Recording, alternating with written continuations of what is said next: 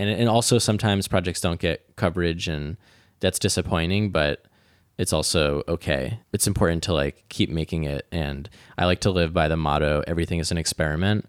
And that for me is helpful in freeing me from the pressure to like perform a certain way when a project is launched.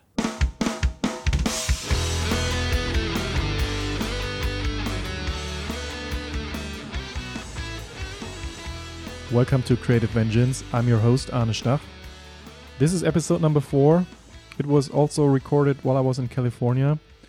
A bit over a month ago, I met Ivan Cash. I love his work, and I was really excited to get to know the guy behind those fantastic projects a little bit. Ivan has a beautiful text about himself on his website. I'll make this introduction easy for myself, and I'm just going to read it to you. Ivan Cash is an award-winning interactive artist and film director exploring the intersection of art, design, film, and technology. He has connected strangers across the world to draw each other, written Coca-Cola's most liked Facebook post, reignited the lost art of letter writing, transformed paper currency into protest, inspired strangers to share the last photo on their phone, and redefined the meaning of marriage. Ivan believes talking to strangers can change the world, but nothing would make him happier than if you closed your eyes for 20 seconds and just listened to your breath. Pretty impressive, huh? Before we continue, let's make Ivan happy and let us all take 20 seconds to close our eyes and listen to our breath. I know some of you might be driving a car. In that case, only do it if you're standing at a red light or in a traffic jam. Here's 20 seconds of silence brought to you by Ivan Cash.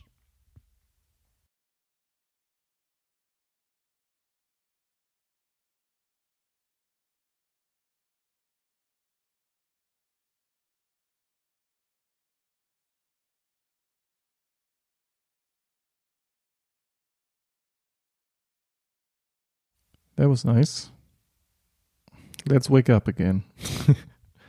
We talk about some of Ivan's projects on this episode, but we don't go much into the details of each project. So if you don't know Ivan's work, check out what he's done. I gathered some of the pieces that I like most on creativevengeance.com. And I also put a video of a speech Ivan gave there. It's a 15-minute video, and it's a very good overview about his work. On the podcast website, you'll also find the links to Ivan's websites, which are ivan.cash and cashstudios.co. So far for the introduction. We've all made Ivan happy already with a super quick silent retreat. If you want to make me happy, please share this podcast. This would mean a lot to me. I know sometimes it does not feel right to share stuff that other people have shared before, but I can assure you this podcast hasn't been shared many times before, so you'll probably be the first in your bubble to do it. Or give me a rating on iTunes if you like what you're hearing. If you don't leave a rating, of course. Thank you very much for listening. Here's Ivan Cash. Today is Tuesday, August the 20th, 2019, and we're in Oakland in Ivan Cash's apartment. I always say it wrong. Ivan?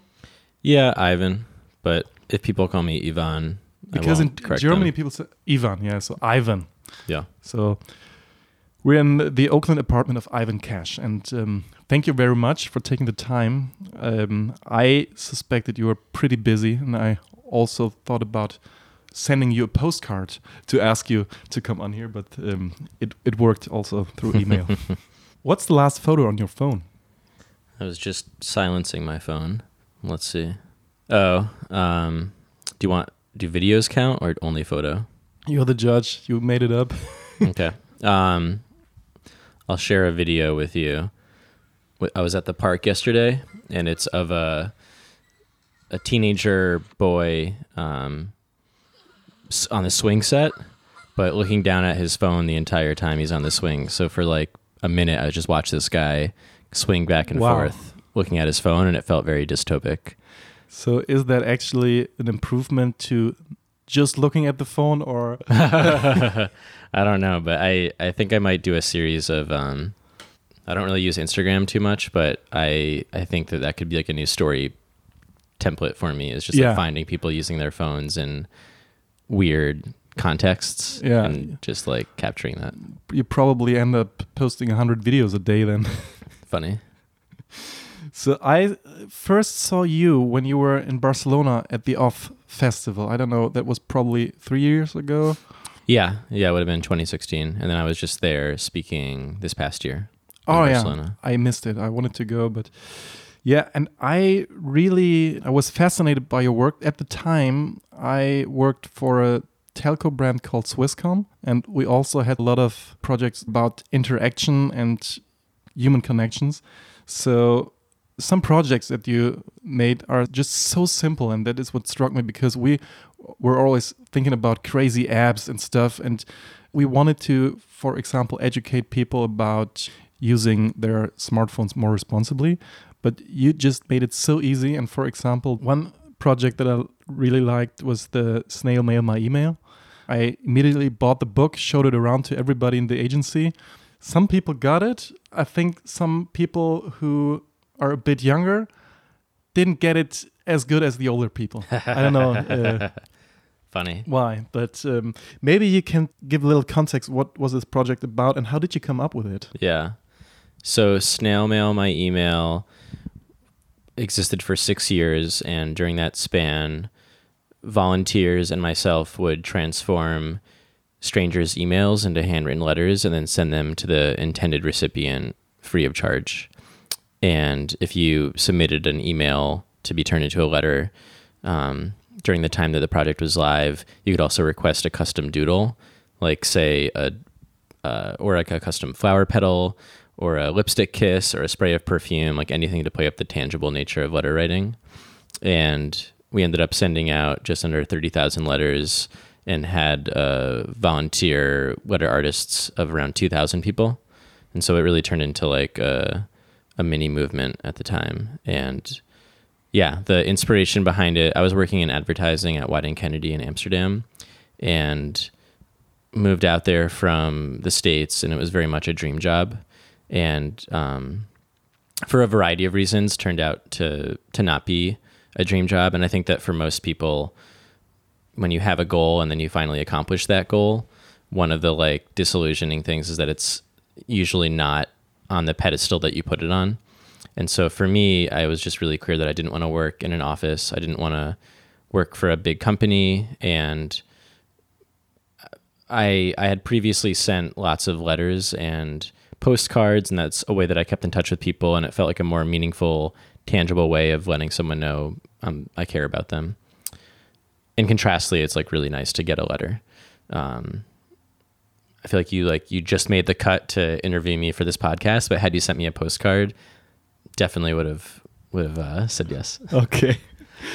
Yeah, I kind of got in touch with you on Twitter, which I never used. Did you get the connection that it was me who then later wrote the email?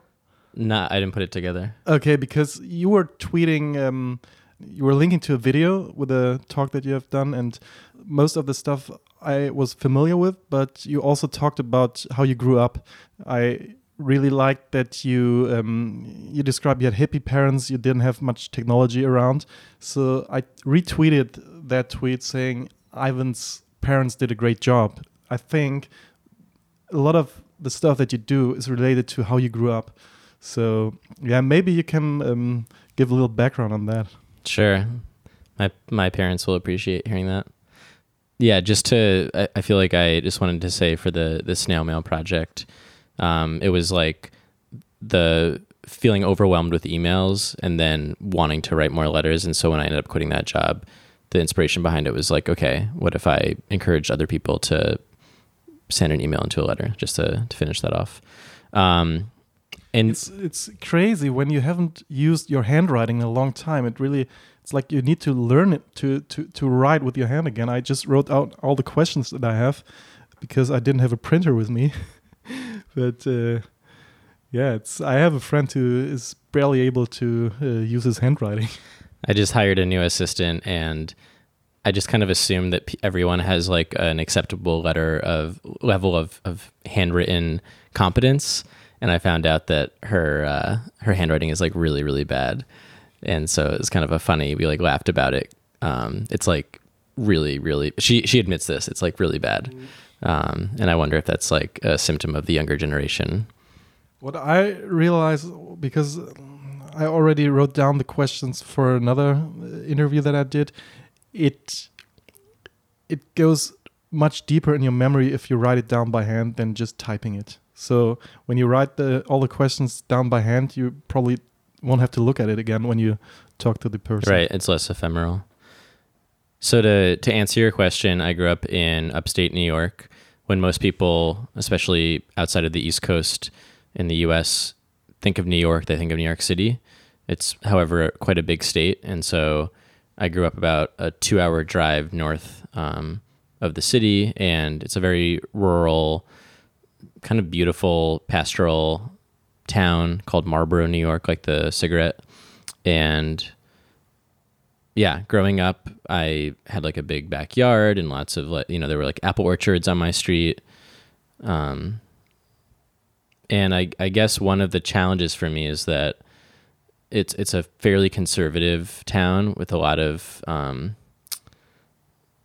it's very homogenous, or at least at the time it was. And I have two parents that have like a very alternative background. Specifically, my dad's an artist, and both my parents would identify as like hippies and a little bit new agey. And so I didn't have things like TV growing up or video games. I would have like tofu sandwiches back when like no one had heard of tofu. Yeah, it's a while ago. Yeah, so there were just a lot of like common. Oh, and I was the only Jewish kid at my school, and so I think when so many of the ways in which kids connect is taken away from you, it's going to be like a challenge to make friends and be in like a clique of people. And so I really struggled to make lasting, healthy friendships, and always wanted to be like one of the cool kids, but was never really like accepted into that circle. And yeah, it created a lot of like suffering and loneliness. And I guess like contrastly, I was like oftentimes fishing or making forts in the woods.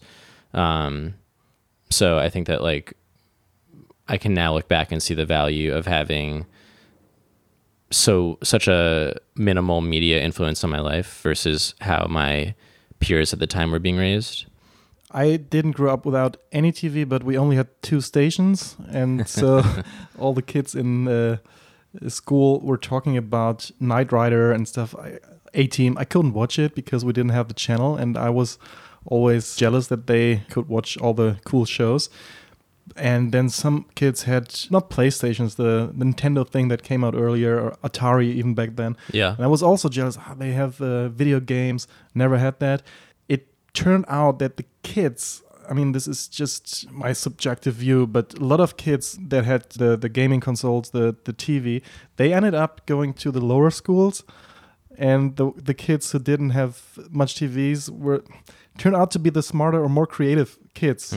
In the end, I was also kind of thankful. Okay, probably it's a good idea that I didn't watch TV all day. Yeah. That makes sense. That when you're just consuming something passively, that's a lot different than actively engaging in something. Or, when you're watching, I guess specifically TV, but maybe like it could be applied to a lot of different screen interfaces. There's both a passivity and you can kind of check out a little bit and just get fully consumed. And I think that without those, especially as a kid, you're more able to explore and be curious and take things apart and put them back together and experiment. And I think that a lot of those very basic skills are important. I read an article recently where it says that kids who are so busy nowadays because they have something that they need to attend to every day, like going to, soccer, going to learn the piano. They're busy all the time, and they have so many toys that some kids are close to burnout already, but also they don't know the feeling of boredom anymore. And Right. Boredom is supposedly to be very important, especially for kids, in order to be able to solve problems creatively. And because when you have boredom, you try to play with a stone, and so you get creative. And when you're busy all day, your head is just not getting used to creative problem solving. So Totally. Yeah, I agree with that. So why did you want to go to an ad agency? And you started in Amsterdam. Was that your first job? No, I had a job before then at an SF-based ad agency called Venables Bell and Partners. And then before that, I interned at a New York-based social impact ad agency called Green Team. And it's a good question. In high school, I knew I wanted to do something creative. Beyond that, I didn't really have a sense of what I would do. And I wasn't particularly great at anything. I was kind of like decent at a bunch of things, but I didn't have like one excelling skill or drive. And are you picking up the audio there? I think it's all right. Okay. I think the mic is all right. Okay, cool. I'm really speaking into it. Do you want to listen? We're going to check the levels here and make sure that the lawnmower out there isn't being picked up. If you hear anything, it's a lawnmower. Okay. But I think you probably won't hear it. Cool. Going to art school felt really impractical, and having a dad that was an artist really, and growing up, there were periods where he did really well and periods where the market was really finicky, and that influenced my decision to study something more practical. And so creative advertising seemed like a blend between creativity, but also kind of stability and a business sense. And it also has an element of pop culture and of being able to inform pop culture in a way that seemed really exciting to me. I liked the idea of being able to not just make some piece of communication in like a room and keep it there, but I like the idea of being able to create a message and then sharing it with a massive group of people. And I think that was the promise of advertising for me. Mm-hmm. Yeah, advertising agencies always try to come up with stuff that gets popular without a lot of media money. Most of the time, it does not work. I think it's really interesting that for many of your projects, it worked. But I want to get into that later. I was wondering, how did you get the job in Amsterdam? Because I think, like for me, going to the US and for you going to Europe with a visa, it's probably a tricky thing. So yeah. How did you get hired by Wyden in Amsterdam? Yeah. I should also say that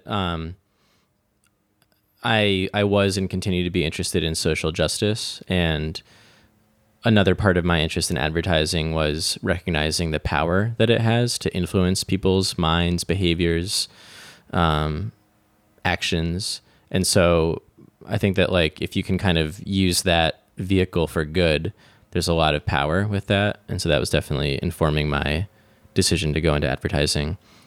So I quit my first job a little less than a year after starting, and was kind of done with advertising at that point. Okay.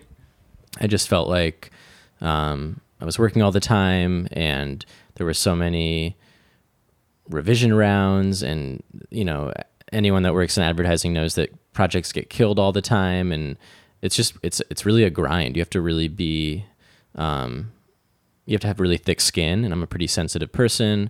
And so after that, I wasn't exactly sure what I'd do, but I was kind of just in an exploratory mode. And a mentor, I remember exactly where I was. I was in the Mission in San Francisco driving with a mentor of mine. And he was like, well, have you thought about Wyden Kennedy? It's one of the more creative agencies that might be a good fit for you. And so I put that on my radar and thought, oh, well, it'd be nice to live in Europe, and they have an Amsterdam office and a London office, so maybe I'll try to apply for that. And then fast forward, and I was actually back in Marlborough, and I was on mushrooms in a farm that I grew up near, and had this kind of strike of insight of like, if I want a job in Europe, I need to go there. And so I think it was less than a month later, I bought a ticket to Amsterdam and then to London, and didn't have any sort of interview lined up, but I just knew I needed to like be there. Otherwise, if it was just an email, they would just kind of delete it. Yeah.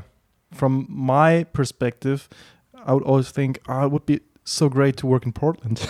I mean, the grass is always greener, for sure. Yeah. And I feel like the longer one lives, this is definitely true in my experience, the more I can see that patterning of like, oh, well, this other thing is going to be like the ticket to happiness or to success. And then enough times you kind of go through that process and you're like, oh, it's maybe I'll just stay here.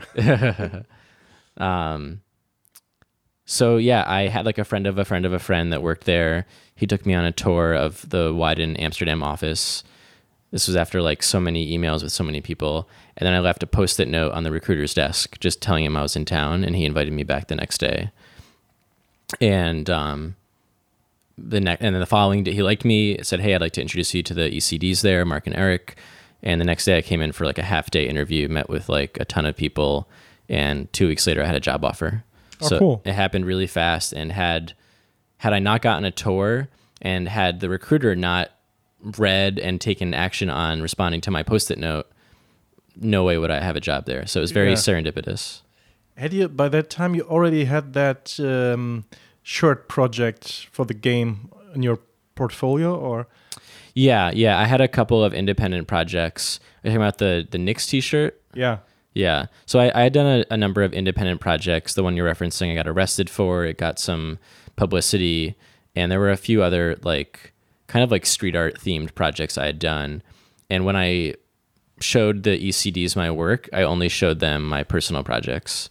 And they really liked that. And so that was kind of an interesting learning moment of, even though I'm applying for a job in advertising, they're actually interested in these personal projects that I'm doing.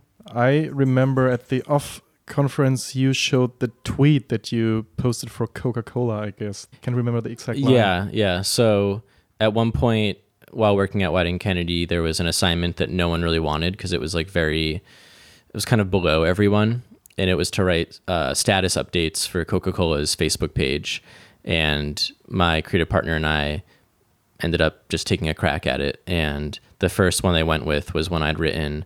And it was essentially, it said, we're trying to get exactly, I'm just going to make this number up, but like 19,382 likes and 6,291 comments, something like that.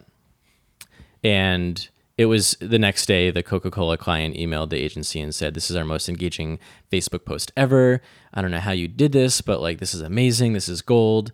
And from that day until I left the agency, I kind of became the like in residence social media expert. All right. and I think that I'm definitely not a social media expert, and I think there was a lot of luck involved there. But B, I think that one of the reasons it was successful is that so much of what all social media is like people wanting your attention and in some ways trying to manipulate you. And I think that in being with that particular post, there was a level of being real and transparent about it, and kind of ironic, I guess, but being like, hey, we want your likes and your comments, that I think resonated with people.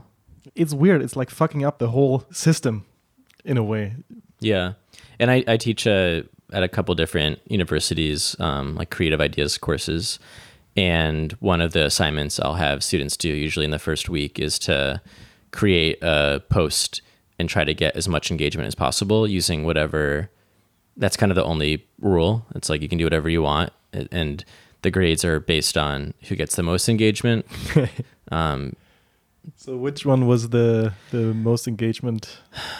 I wish I could remember across all of the years, but I know that one of the ones that was really successful was kind of similarly, someone was just like, hey, my teacher said that if you like and comment, I'll get the highest grade. So please help me out. It makes sense, yeah. Yeah, so I thought that was good and simple. Yeah.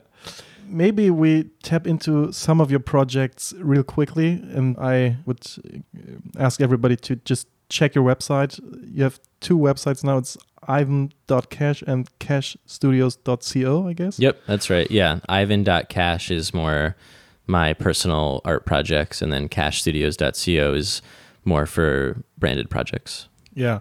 Watch all the films. It is very entertaining and very inspiring, I guess. I asked you for the last photo that you had on your phone. That was one of your projects that was very successful. It was on Vimeo. What do they call it again? Pick of the day? Yeah, it got a couple of Vimeo staff picks. Yeah, and then it kind of exploded, I guess. Mm-hmm. That's interesting because usually today people like to curate what they post and shine in the best possible light. And that is just a random image, and that is so much more truth to it. I guess it tells a lot more about a person than just when you look at the stream, that's probably not telling any truth. Were you surprised how open people are when you started this project? Yes and no. I think that I don't want to take that for granted. At the same time, I feel like people are, if approached in the right way, I think most people that aren't truly in a rush to get somewhere are open. And yeah, I kind of make a point of, I don't always do this, but I do try to make a practice of engaging and interacting with strangers, whether it's on a commute or if I'm in an Uber or a Lyft or on this, just walking in the park.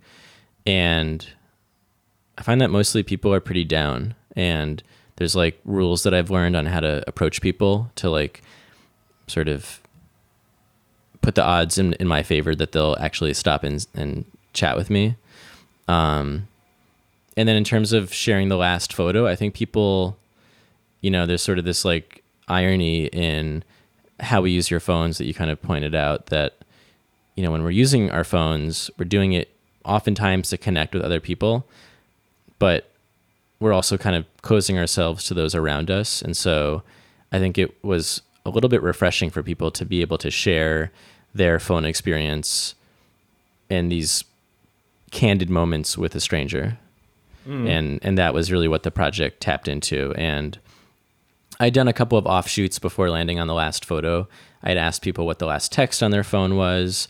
That was really successful in my eyes and interesting. And I suspect that you could pretty much ask anyone anything that isn't too complicated, and the answers are going to be fascinating, whether it's, what are you listening to? What's the book that you're reading right now? We did a project with Uber in Asia where we interviewed people on the street for 3 days in Manila, the Philippines, just asking them, where are you going and why? Very simple question. But the insight was like, everywhere you look in public, people are going somewhere for a reason. Yeah. So what if you just stopped and asked them? And we got some really, really fascinating slices of life through that. I just remembered when I looked at some of your projects that, I don't know, 12, 13 years ago in Brazil, in Sao Paulo, we were working on aspirin, and aspirin is curing headaches. So we went to a market, a farmer's market, and just asked the people there what gives them headaches. And I was so surprised about the answers. One that I can remember was the guy at he was selling fruits, and we asked him, so what gives you headaches? And he said, yeah, my wife, she's cheating on me, and I don't know how to deal with that. I said, wow, we are strangers. Yeah. But we never got anywhere with those recordings. We just, we asked some people, we filmed it. Nothing ever happened with that. And now that I see your projects, I think, damn it, we should have thought about it more, because basically that would have just been such an interesting documentary, just putting together the answers. Yeah.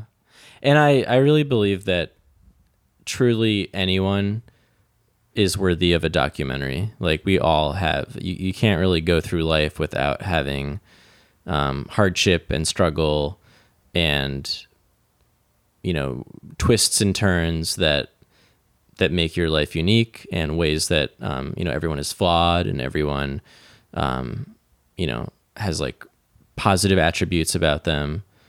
And so I think that there's like different vehicles to uncover a little bit of that. And I think it feels good. I say this a lot, and I don't want to like sound like a soundbite, but I think that we all crave being acknowledged, being heard, being seen, being validated.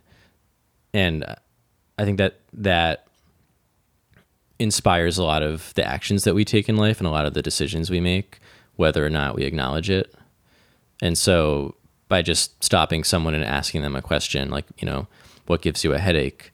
Suddenly it lets this person that's probably been carrying that burden of, emotional pain for quite some time, and is just kind of waiting for the right opportunity to be able to share that, and to, in that moment, you and your crew saw his suffering. And I think that there's a little bit of healing in that.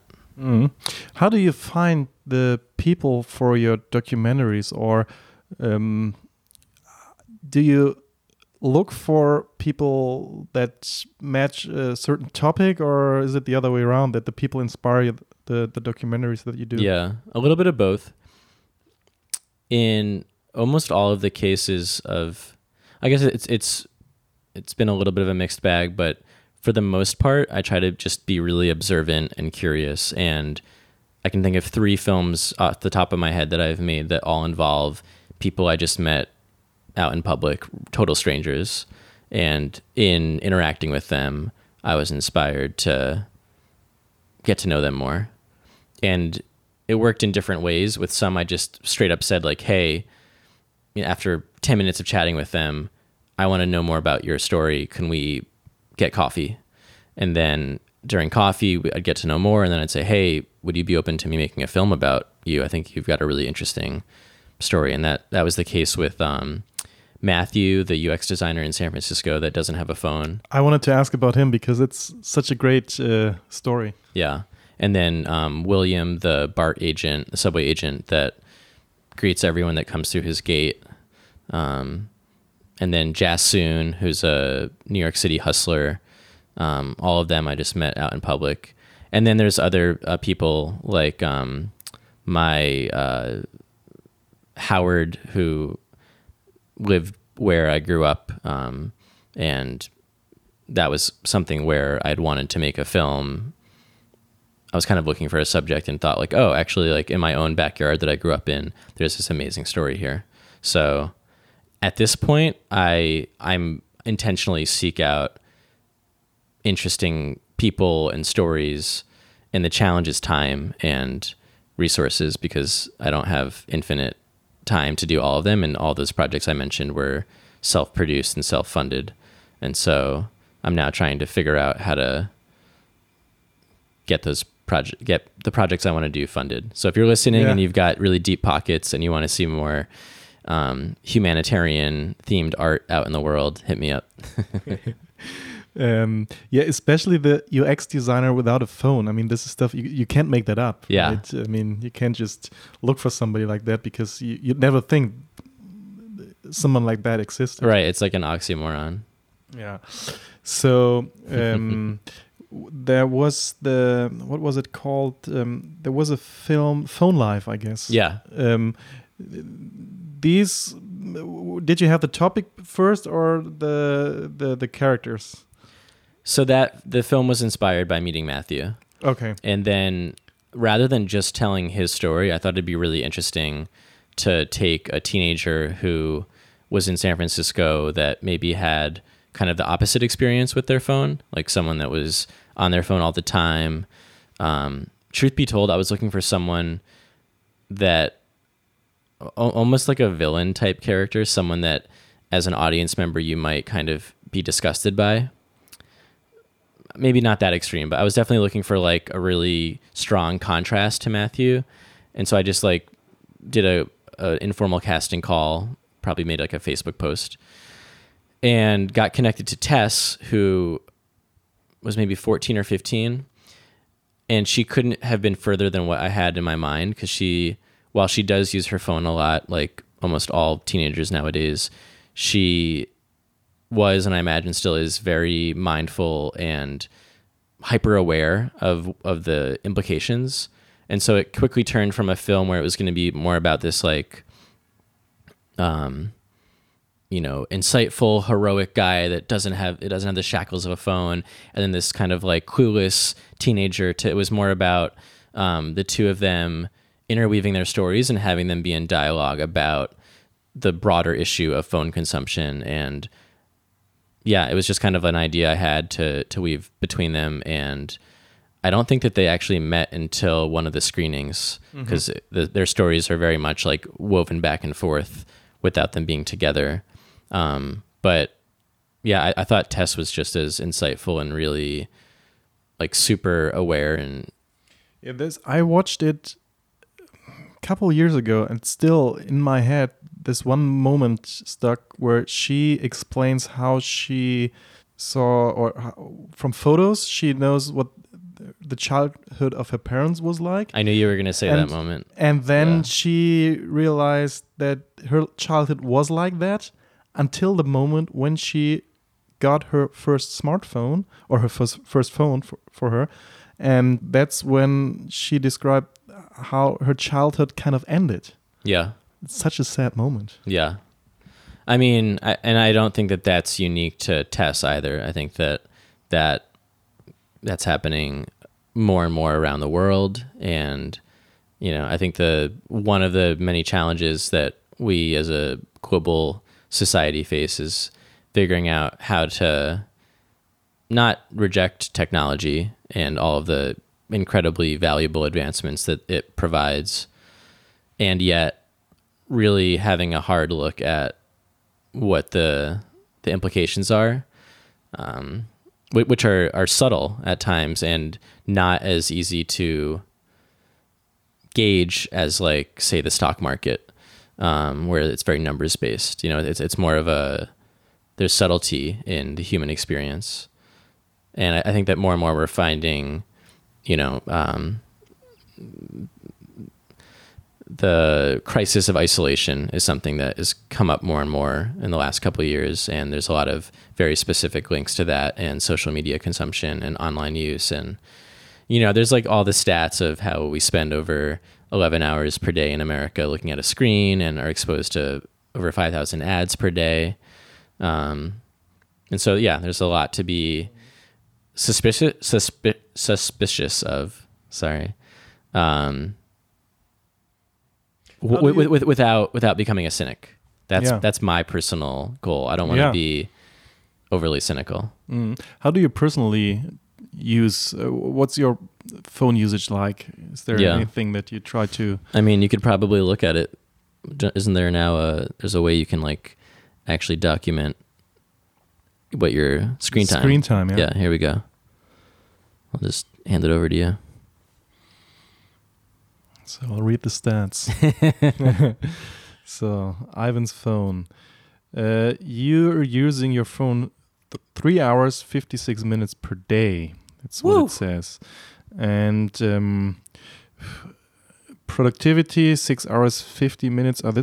I don't know how to read the stats. But just under 4 hours per day, it sounds like. But you're using it mostly for mail and messages, which equals work probably. Yeah. And then Safari, which probably is research. I don't know. Yeah. And phone, clock. You use the clock 1 hour 32 minutes. Does that because you're using the clock for meditating, or what is it? To wake you to tell you, okay, it's over. 50 minutes are done.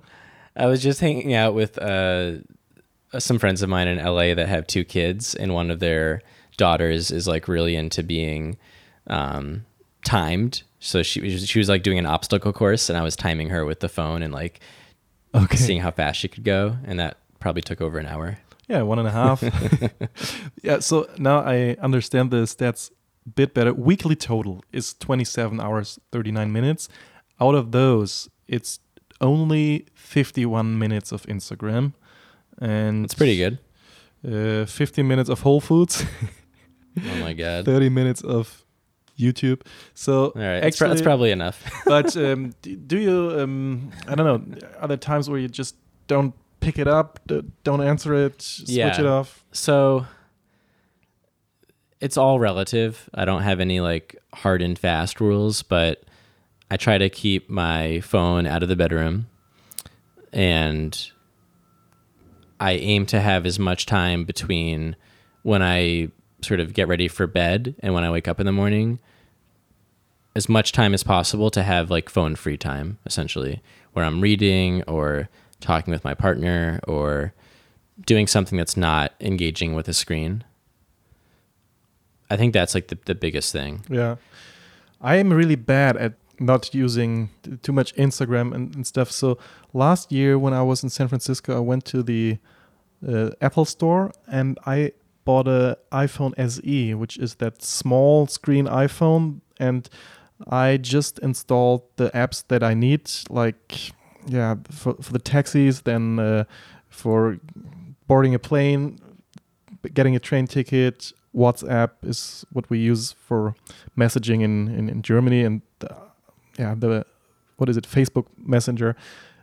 The stuff that you need, otherwise you wouldn't need a phone because people don't use it to talk anymore. It's mostly about messaging. Yeah. But I didn't install any email. I didn't install any Facebook or Instagram I kept. But having that phone was so relaxing to me. And also at work, because I'm rarely at my desk to read my emails, you're stuck in meetings all day, and then you go to another meeting and people ask you, hey, have you read that email?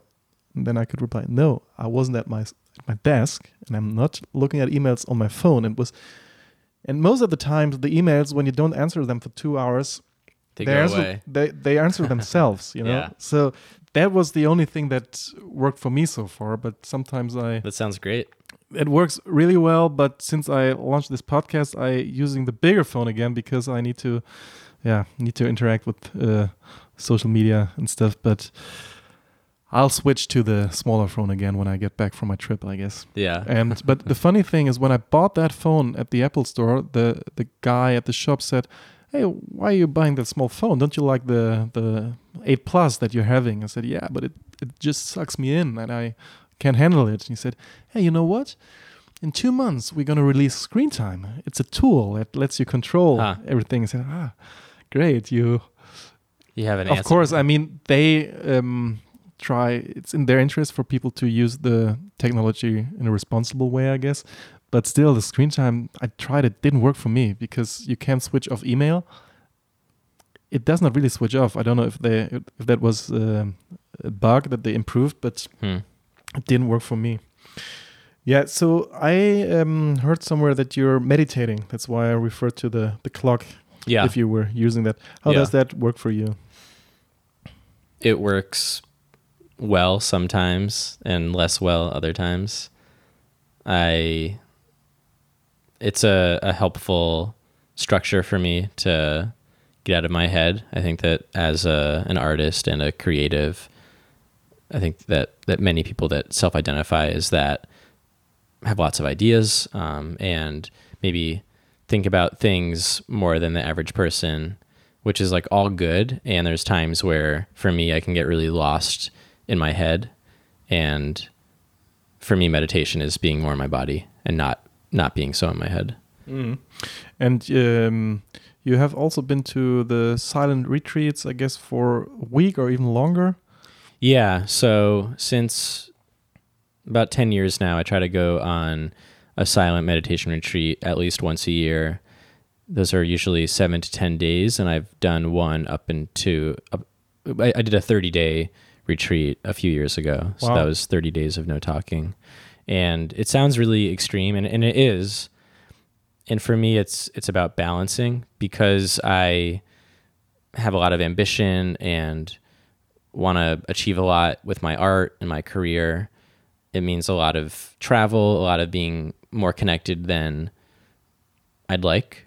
And so it's a little bit of like supplementing more balance and forcing myself to have time that is offline, not connected. And it's really like time for kind of my soul to like breathe and have space. I think that the idea of spaciousness is something that has really been lost in mainstream culture. You know, you mentioned this idea of like kids nowadays don't experience boredom. I think that having idle time there's a value to it that you can't quantify by productivity, but just in being contemplative and in understanding what feelings are coming up for you. Yeah, so I'm a huge advocate of that. I don't think that meditation is the only way in. I think that for some people, it's going out and taking a hike in nature can have the similar results. playing sports, but just being able to like get in one's body and get out of the like hyper constantly connected world is tremendously valuable.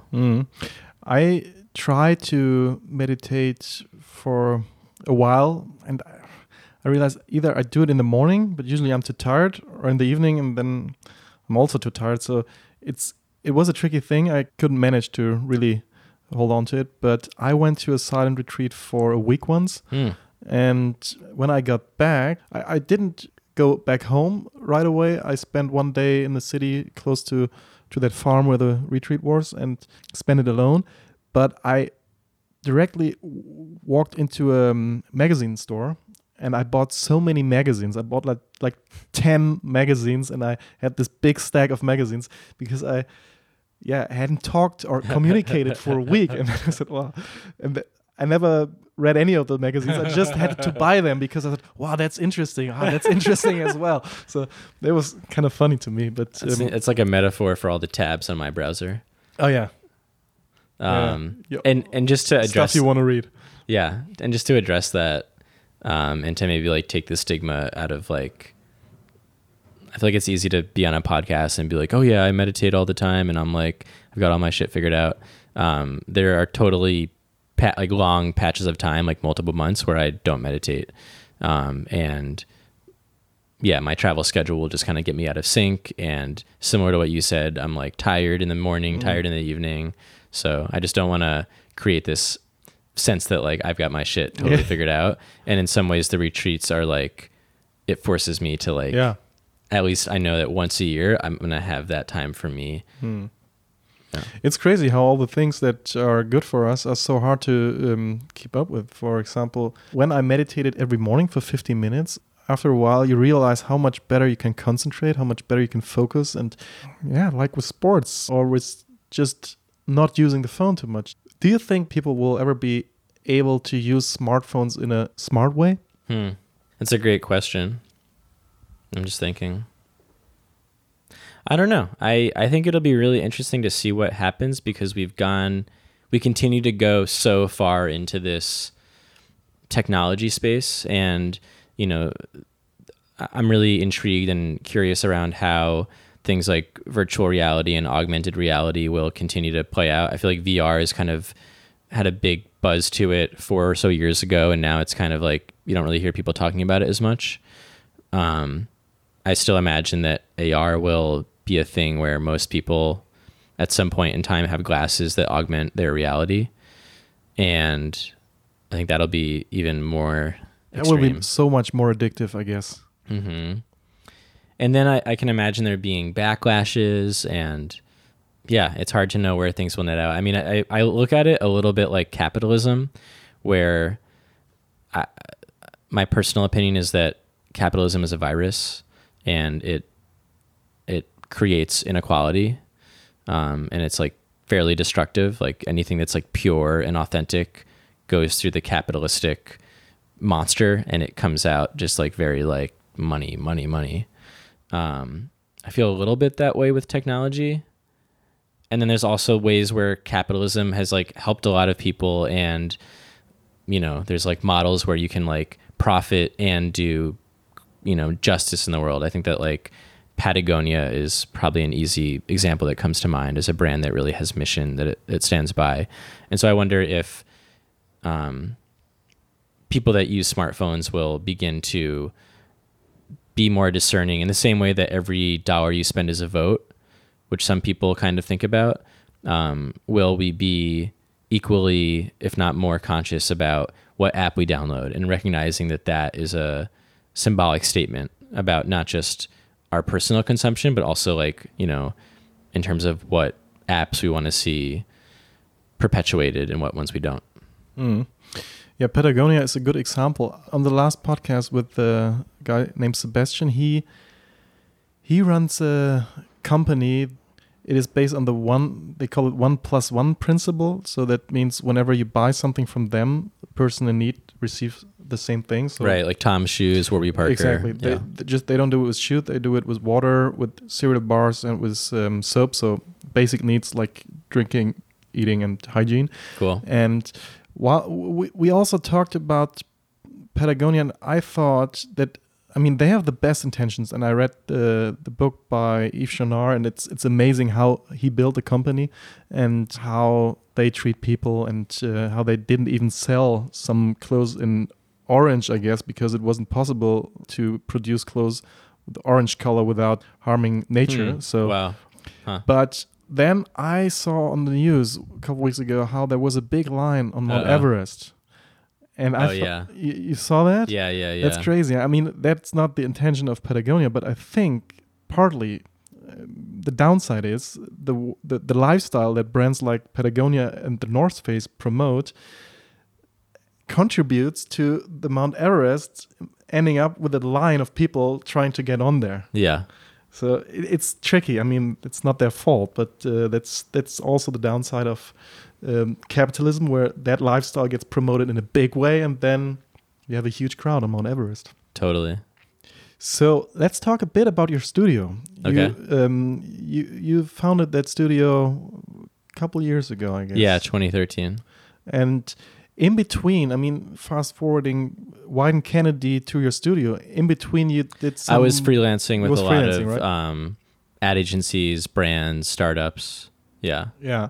The agency I work for, when we submit the work to the award shows, that's crazy. And you see the lists, and then it's submitted to so many categories, and it costs so much money. I think especially since the agency became part of Omnicom, there's even more money to spend there. Yeah. But I thought, when I look at the projects that you have done, if you had the money like the big ad agencies to submit those projects to the award shows, you would probably be the most awarded agency for some time. I don't know. Maybe not. Who knows? You don't submit the work to award shows, I guess. Yeah, no.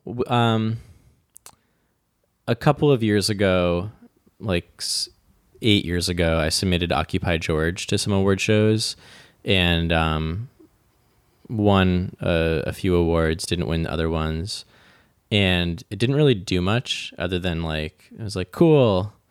And so at this point, I would rather use that time and energy and resources to make inspiring projects rather than trying to get advertising industry validation.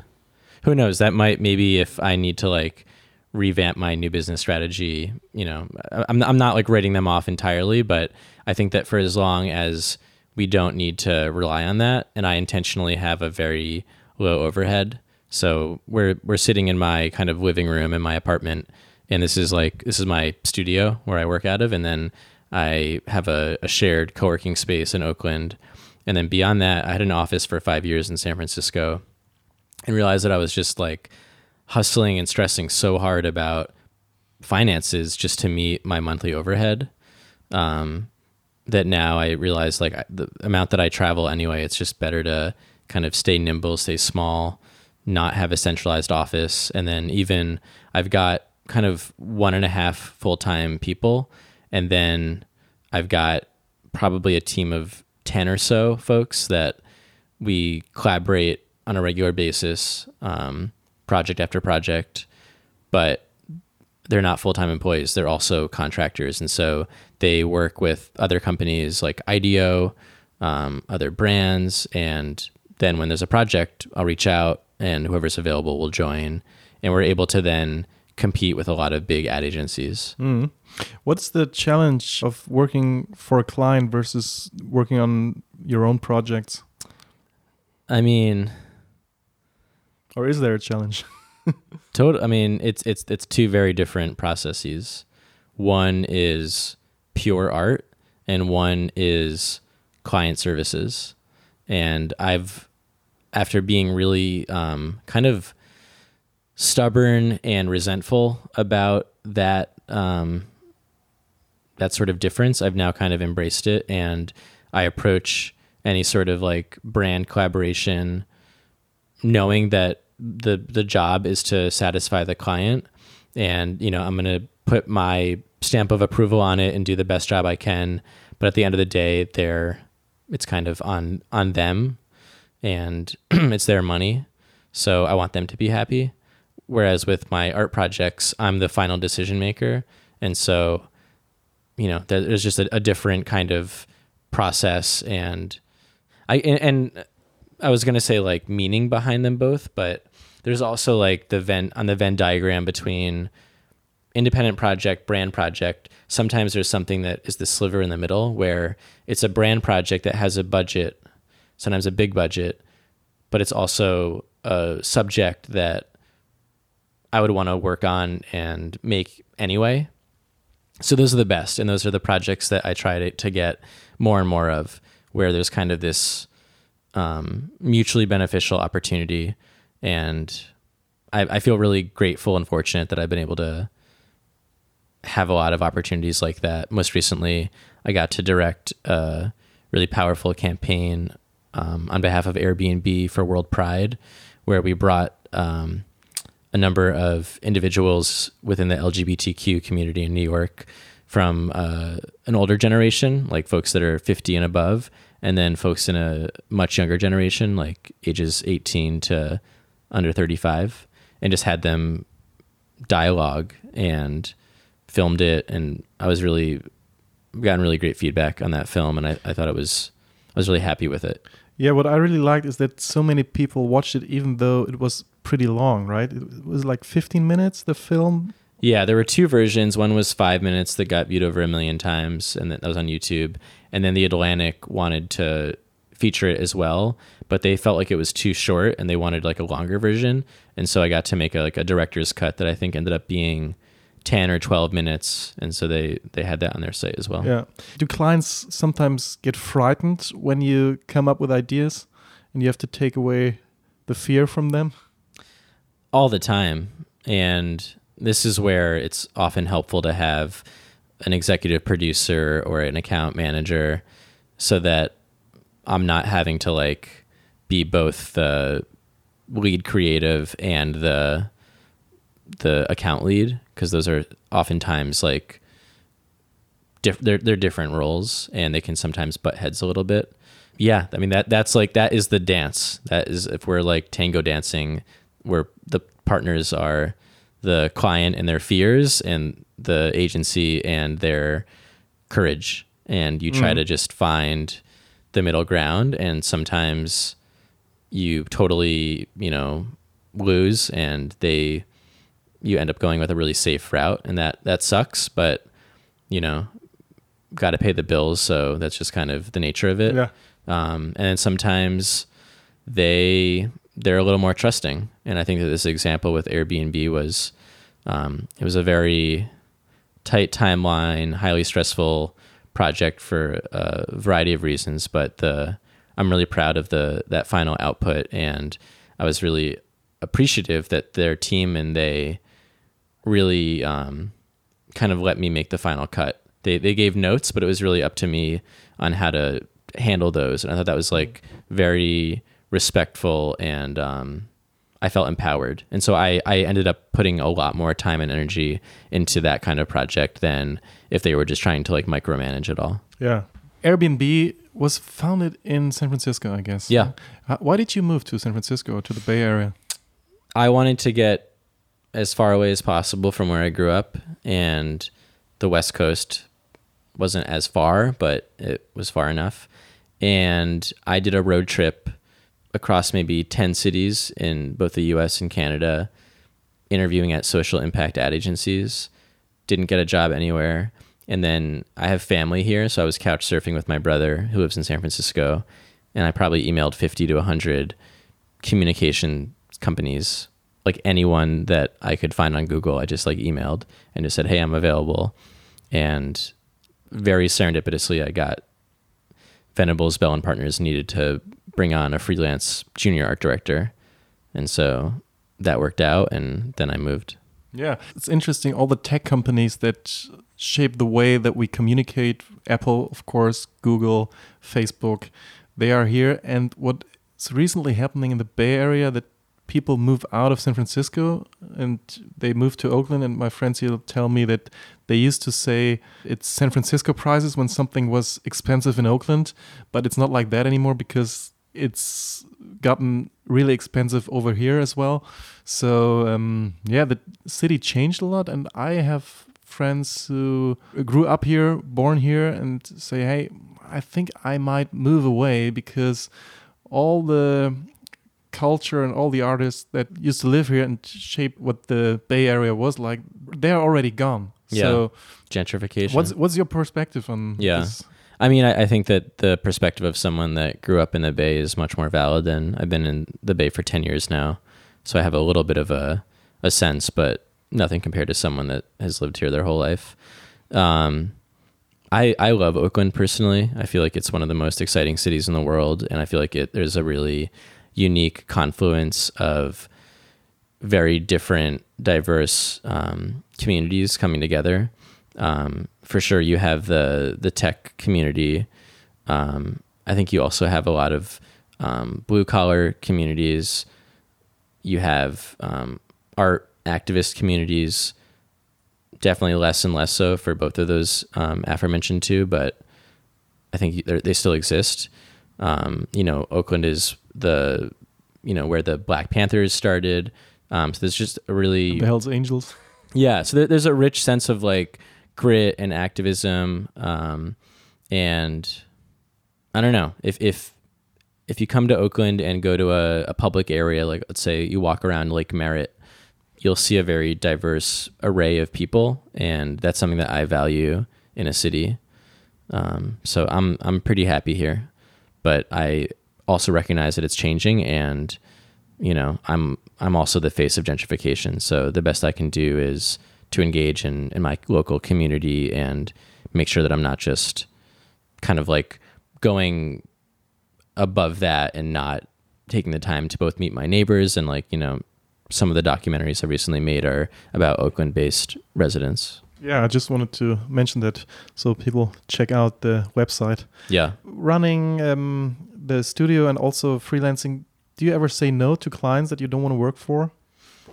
Yeah, it just happened actually with Camel Cigarettes reached out and wanted to do a project with these IRL glasses that we made. I have this other umbrella company called IRL Labs where we do lots of products and experiments and coming soon experiences that are all based around helping people get offline and unplug. And so they reached out, wanted to feature our IRL glasses in like a publication. And I think they were going to pay like $1,500. And then there was like potential for other projects as well. 1,500? Yeah. It's ridiculous. What, low? Yeah, but this was not for us to do anything. It was just to like use an image. Still. Yeah. And we talked about it and we were like, no, we're going to pass. And there have been other projects where if it's just not the right feeling about clients, we'll very much trust our gut on stuff like that. But I've also been humbled in ways where I write a client off. Like Uber approached us a couple years ago and I didn't want to take the meeting because Uber was a very evil company at that time. And some people encouraged me, like, at least take the meetings, hear them out. And we ended up hearing them out. We're really intrigued by the project. And it was one of the most rewarding work opportunities I've ever had and a really, really valuable collaboration on many levels. A lot of respect, mutual appreciation, an amazing client. I think that was a good wake-up call to me that sometimes individual teams and the people can be just as, if not more so, of an influence on how a project turns out. And it's nuanced. I have friends that have given me flack for working with Airbnb, which to me is like one of the more one of the brands that I have least conflict with. But they're also responsible to increased rent prices and pushing out lower income communities. And so I just think that capitalism is really complicated. And if you are participating, there's going to be conflict. And so I think it's about choosing when and how you sort of draw a line and how you do take action. And for me, I found, sorry to cut you off, that doing my art projects is my way of taking action. And if I have to tap into this necessary evil or this structure that I'm a little bit conflicted about to do so, that I can live with that. But I think, for brands like Airbnb, it is really complicated because as far as I know, they started as some kind of answer to the problem. and then they became part of the problem. Right. And Uber is a little different, I guess, but it seems like they have changed in a better direction. I don't know too much about it, but I just realized that they are even more expensive than Lyft, which was supposed to be the better option. So sometimes maybe it's, if the product per se is not evil like cigarettes or fast food or whatever, then working with these people sometimes pushes them in a better direction, which can be a good thing. I think that ultimately it comes down to a lot of who the relationships are, and really that's I feel like what I keep being reminded of is it's all about relationships. And so in assessing a job, there's obviously the brief, the budget, and more my team and I really want to do our due diligence and understanding like who would we be working with and what are their values, what's their intent. And when that's aligned, I find that projects go really smoothly. When you work on a free project, you don't have a briefing. Where do you start? Is it just the inspiration, or do you give yourself you mean like a personal project? Yeah. Okay. As opposed to like a pro bono project with a client. Yeah. I mean, I have a lot of ideas that I'll write down and keep lists of, and so it's more a matter of just letting that channel flow and not trying to stop anything. And then I try to my rule is I try to have one front burner project at a time as opposed to too many, and then really put my foot on the gas for that project. And then when that's done, then I can kind of bring a new project into the hopper. For a while, it was kind of like a little bit sporadic, and like I made this infographic of infographics. That was hilarious because at that time there were so many infographics that just looked the same. Yeah. And that like went kind of viral, but then I got all these people reaching out wanting to hire me to do infographics. Which you didn't want to do. That was correct. I didn't want to do that. And so then I realized like, oh, I need to make the kind of work that I want to do more of. And so that's my filter now, is like, if this project were to go out in the world and someone contacted me and said, hey, can you do that for me? Would that be interesting? That was the takeaway for me from that off conference, because a lot of people basically said the same thing. All the projects that they did as side projects in their free time and got popular, those projects were the ones they then eventually got hired for to do more stuff like that. So yeah, you need to do what you like and then you get hired for that kind of stuff, right? Totally. The IRL glasses, they are sold out, I saw. Yeah. And maybe you can explain it a bit. Sure. So last year we launched a Kickstarter for a pair of glasses that block screens called IRL glasses, and we raised $140,000 and sold over 2,000 in 1 month, and ended up getting a lot of press coverage everywhere from BBC to Wired to Vice to Fast Company.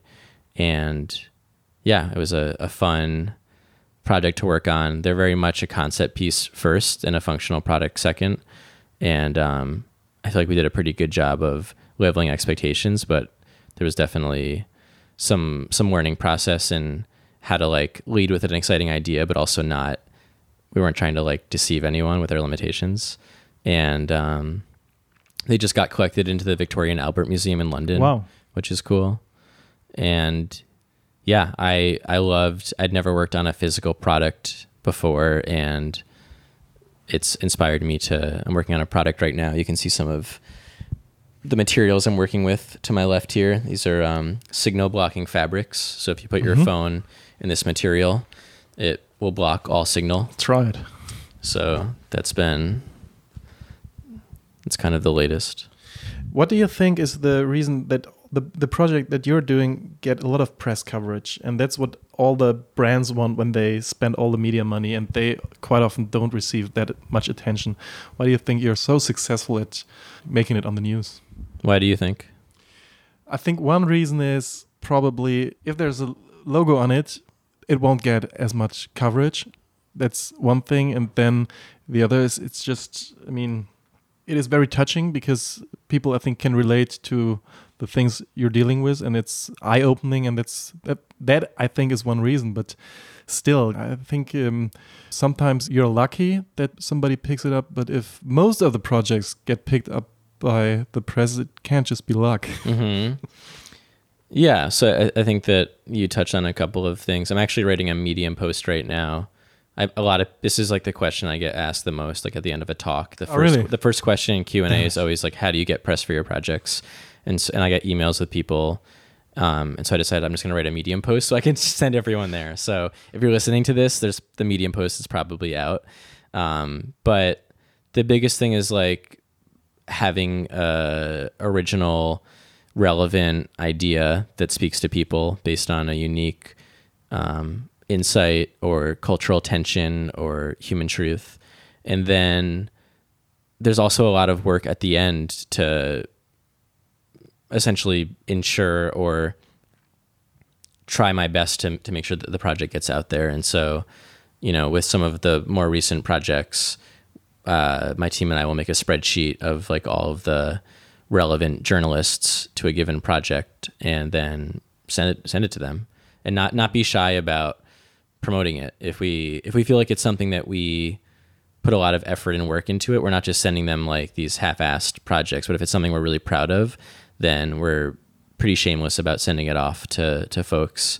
And also sometimes projects don't get coverage, and that's disappointing, but it's also okay. And it's important to like keep making it. And I like to live by the motto, everything is an experiment. And that for me is helpful in freeing me from the pressure to like perform a certain way when a project is launched. So it's not always like with the Coke post, we just put it out there and then the rest takes off by itself. Yeah, no, I mean, Coca-Cola was, they already had the biggest following of any brand on Facebook. So I think as like, I don't have like crazy followers or anything. So it's very much reliant on sending it out to blogs or media outlets and seeing who bites. So if you're listening and you have an idea that you want to put out in the world, my message to you is that it's more possible than ever to do that. And it takes time and effort and energy and focus. But just because you don't have a big budget or industry connections, that's no reason why you can't create a project and have it succeed. I'm interested. What's the IRL glasses? It's a bit like earplugs for your eyes, right? And you mentioned the VR stuff.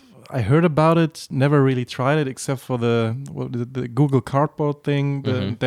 But in LA last week, I met a company. They showed us, I think, Holodeck or something. It's a computer game that you can play against other people.